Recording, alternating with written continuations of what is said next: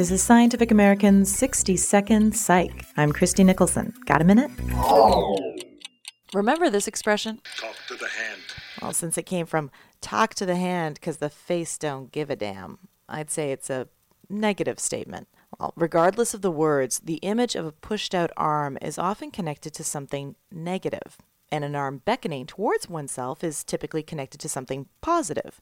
In fact, body movement can become so strongly connected to the accompanying thoughts that the mere movement itself can elicit associated feelings, according to studies. And a recent experiment published in Psychological Science shows that approaching or moving away from an object can actually affect our thought processes. And body movements which are connected to negative emotions tend to actually enhance cognitive ability.